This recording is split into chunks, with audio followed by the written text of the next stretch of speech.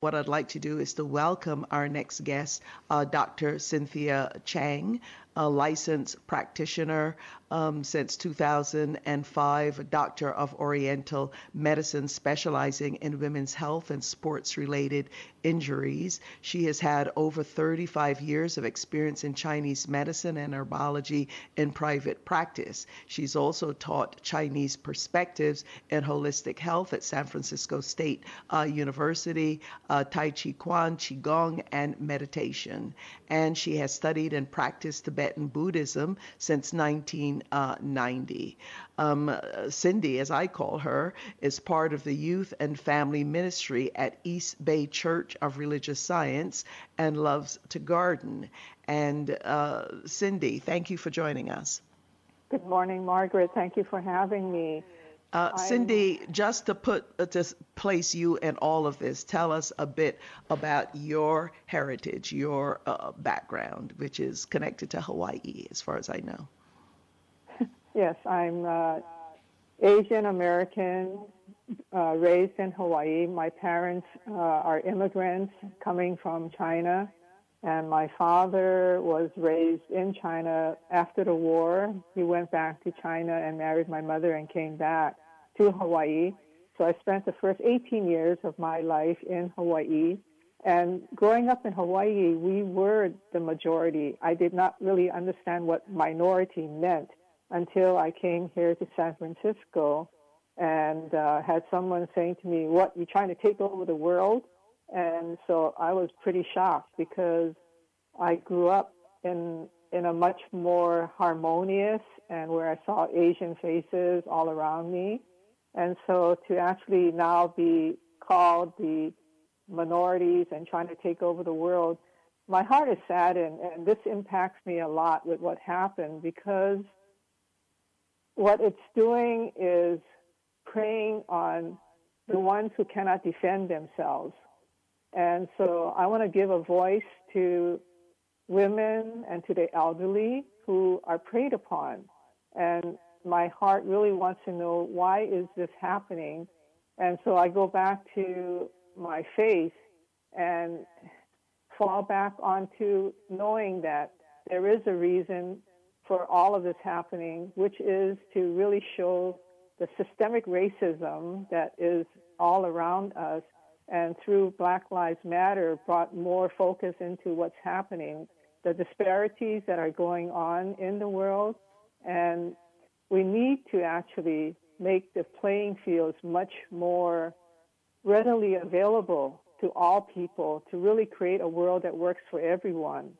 And I am glad that, during these times, I have my faith in a belief in a greater good, that, there is benevolence in the world and that there is some good that's going to come out of it. My heart goes out to the families of the ones who have lost their loved ones right now.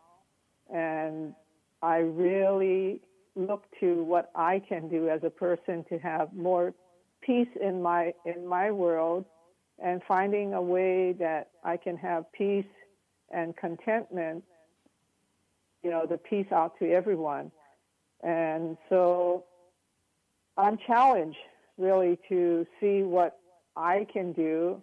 And so I go out and work in the youth so that I can find a way to help the young people find ways of finding to know themselves, and to teach them when they're young what is moral ethics and the way that some people are behaving, and to excuse it by saying, well, he had a bad day. No, that does not work for me. And I'm glad that at least in Oakland, we are going to have separation of mental health issues from the police so that it becomes a mental health issue, and not have police intervene where they're not really qualified to help families where there's a call for police to come in. Yeah, and Cindy, I'm just wondering, you are based in the Bay Area.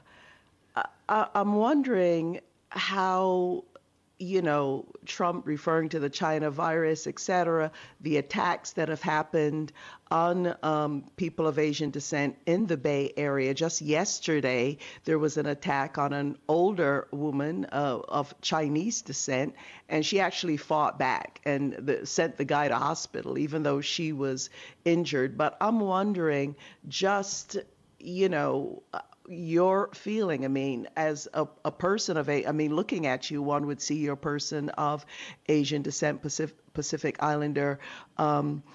And I'm wondering if you are feeling more vulnerable, perhaps other people in the community that you may know of or have talked to, because these kinds of things, do have an impact, an emotional impact, and sometimes even a physical impact, because we know the impact that stress can have on people. And you're a healthcare practitioner. I'm sure this is something that you have run across, Cindy.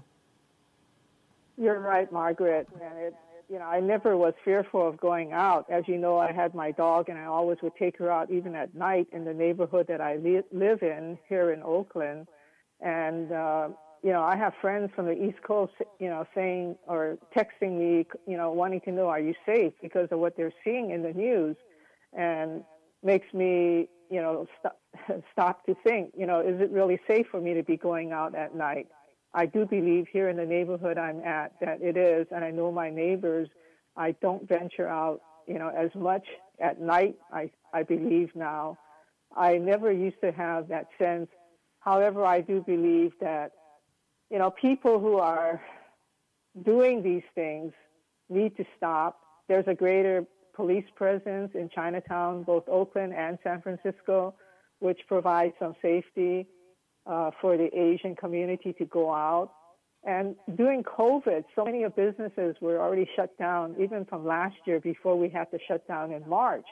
People, Chinatown was before Chinese New Year, was like a ghost town. People just stayed away because of what was going on. And so what happens in the news media has impacted all of us, and it creates a lot of craziness and stress, because what was safe no longer is safe. And in many ways, I'm glad that my mother and dad are not with us right now, because my mother would be just really fearful with everything that's going on because of her, getting the news from the Chinese newspapers and from which, at sometimes, can be rather slanted. And even a friend of mine, started telling me about the Chinese virus, and I had to look at her and go, excuse me, what are you saying? And I would not have expected that from her.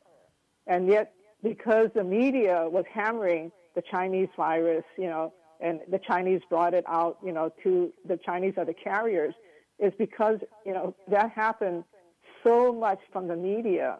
It becomes, there's a groove that goes into our, that happens in our brain. And we, if we don't think about it, it becomes brainwashing. Does that make sense? Yeah, absolutely, absolutely. And Cindy, what we're going to do now, we're going to have to take a short station break. And David Mankawa is also on the line waiting to join us. He is a member of Progressive Asian Network for Action, known as PANA. So stay with us, and we'll be right back, Cindy, with you, and we'll welcome David into this conversation. We'll be right back.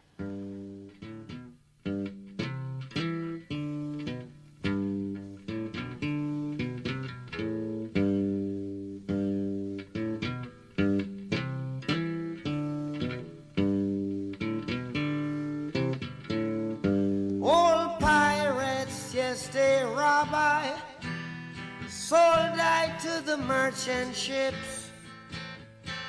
Minutes after they took I from the bottomless pit, but my hand was made strong by the hand of the Almighty.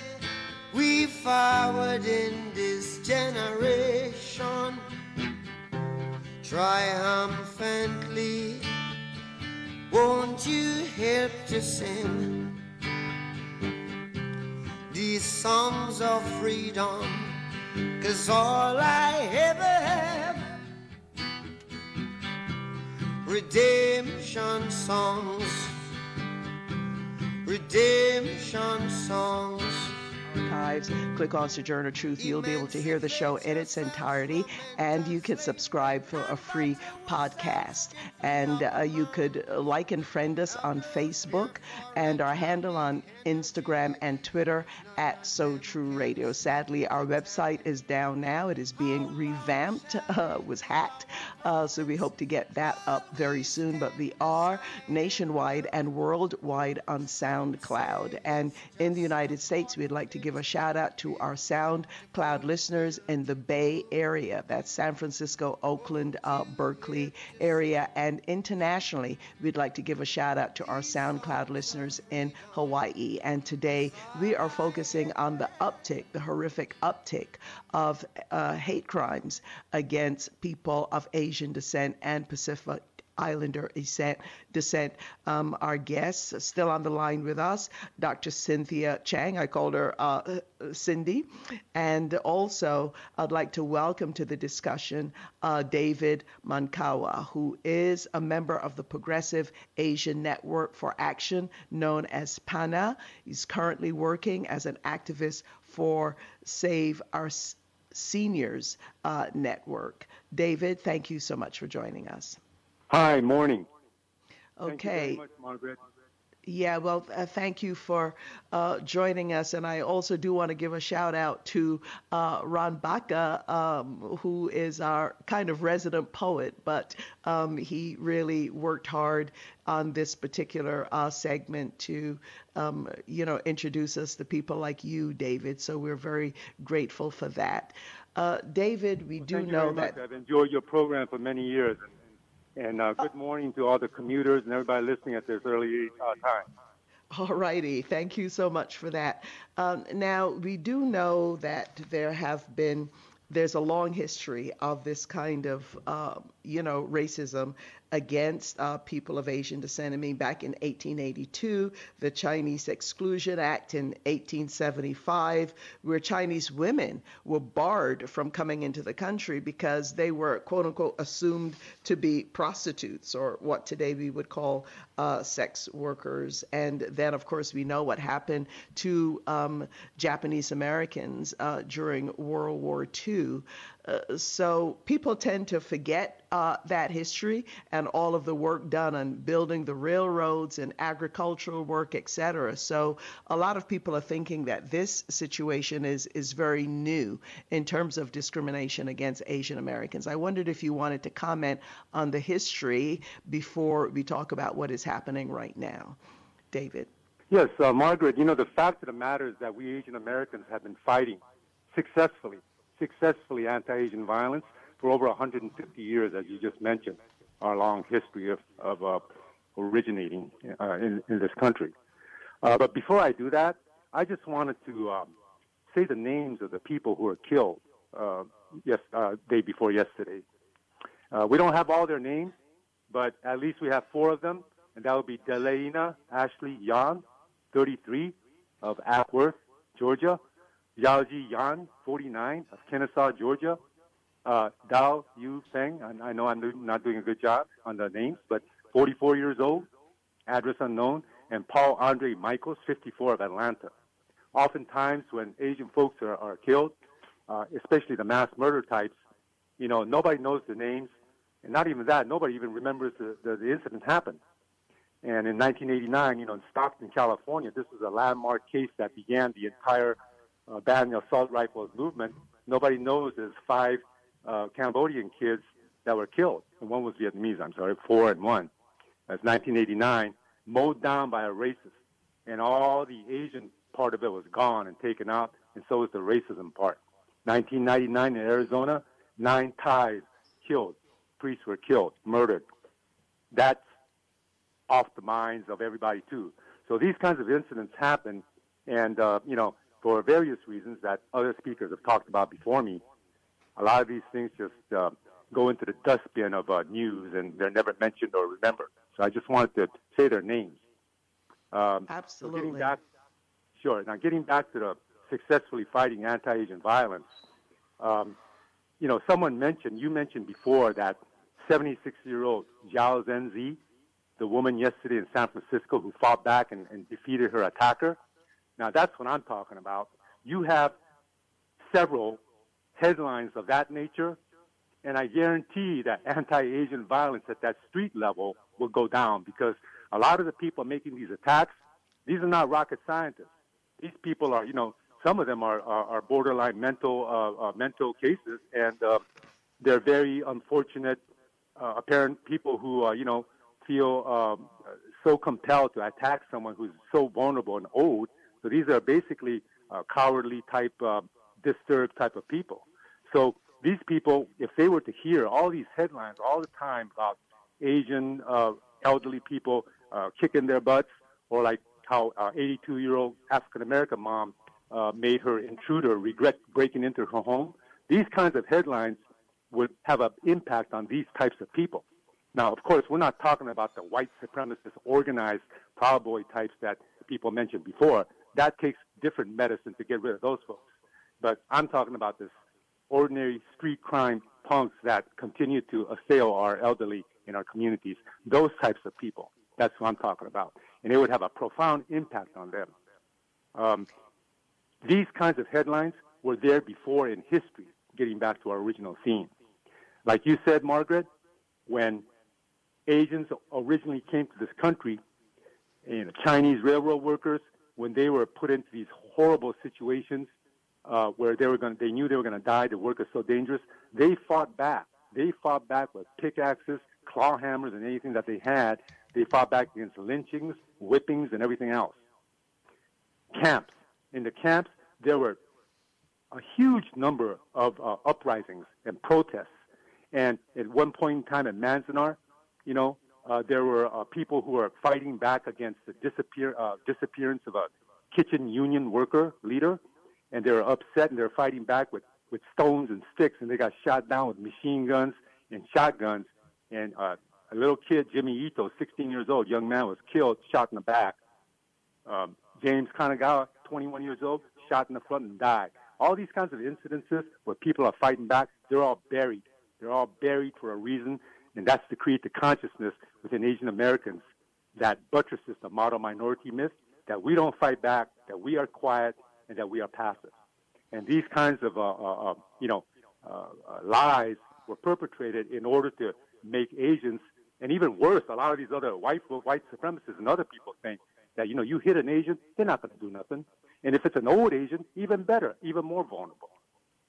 So I think that all these kinds of incidences,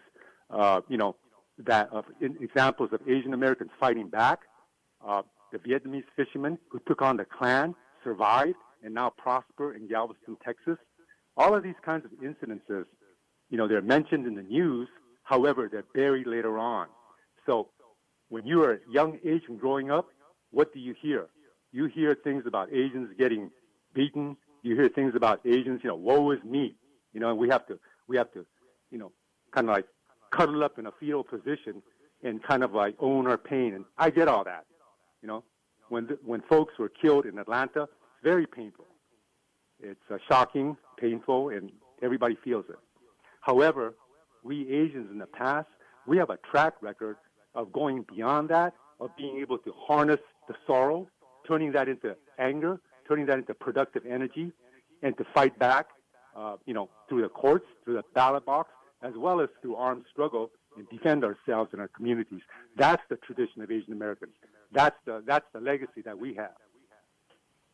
Absolutely. Thank you so much for breaking that down, David, making it clear for us, because you're right. I mean, this rarely comes out, very, very hidden.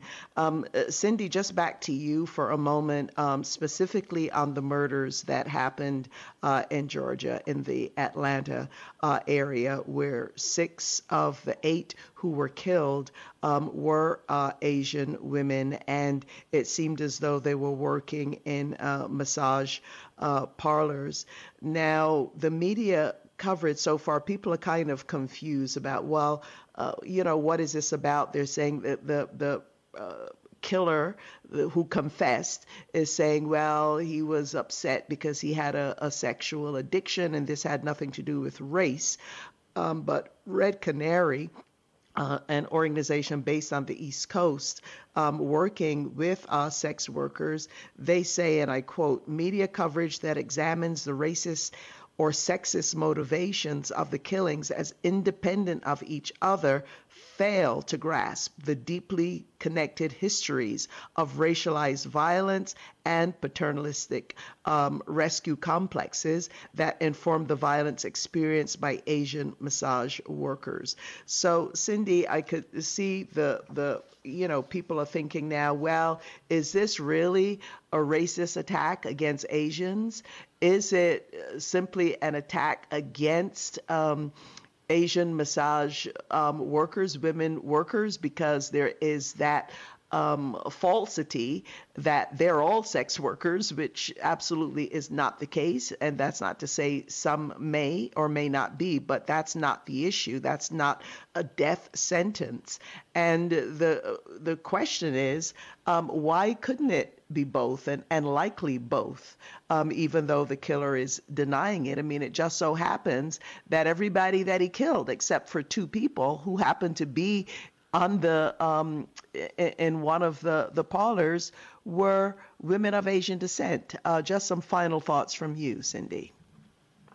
Well, my thoughts are that this incident cannot be separated from a person who has mental health issues, and at the same time he's also targeting Asian women who work in these massage parlors, and for whatever is going on in his mind, which I can't fathom, I can't separate that it is an Asian, it's an attack against, Asian women and sex workers as such. And these are women who are not ones that can really speak for themselves. So if the media wants to whitewash it, then we, those of us who can speak, need to speak up and say this is racial violence, and not to be just skipped over and whitewashed and say, oh no. You can tell, he went from one to the other across the street. It wasn't, and then he even drove purposefully to another one, from what I could see. So it tells me that, even in his mind, there was some kind of methodology of, really targeting Asian people. And with that, I'm complete. Yeah, okay. And just some final thoughts from you, David.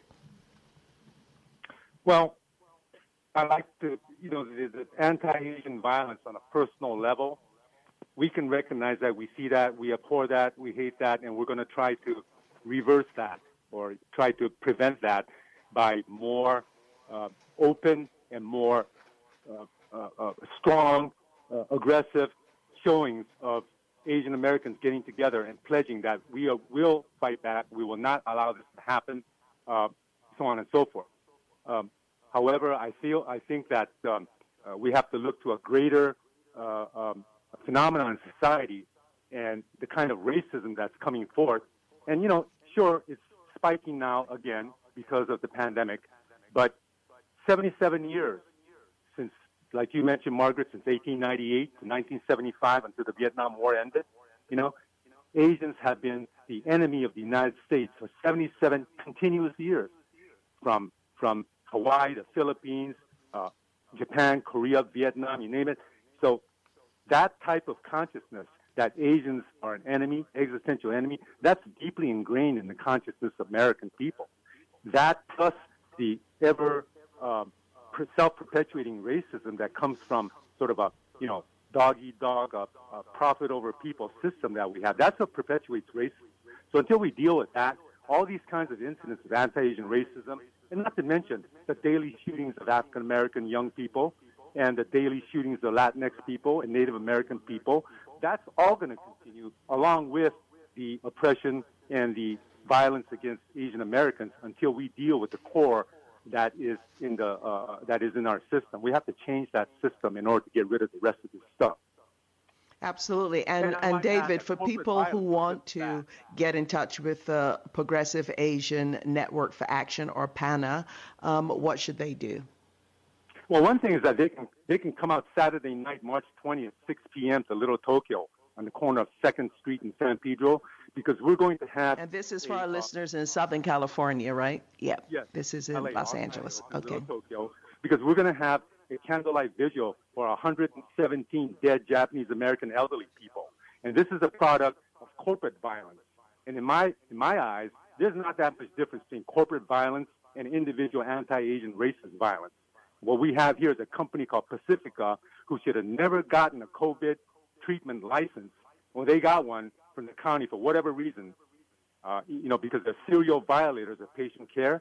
And this resulted in 117, the most in California, the overwhelming majority Japanese Americans being dead.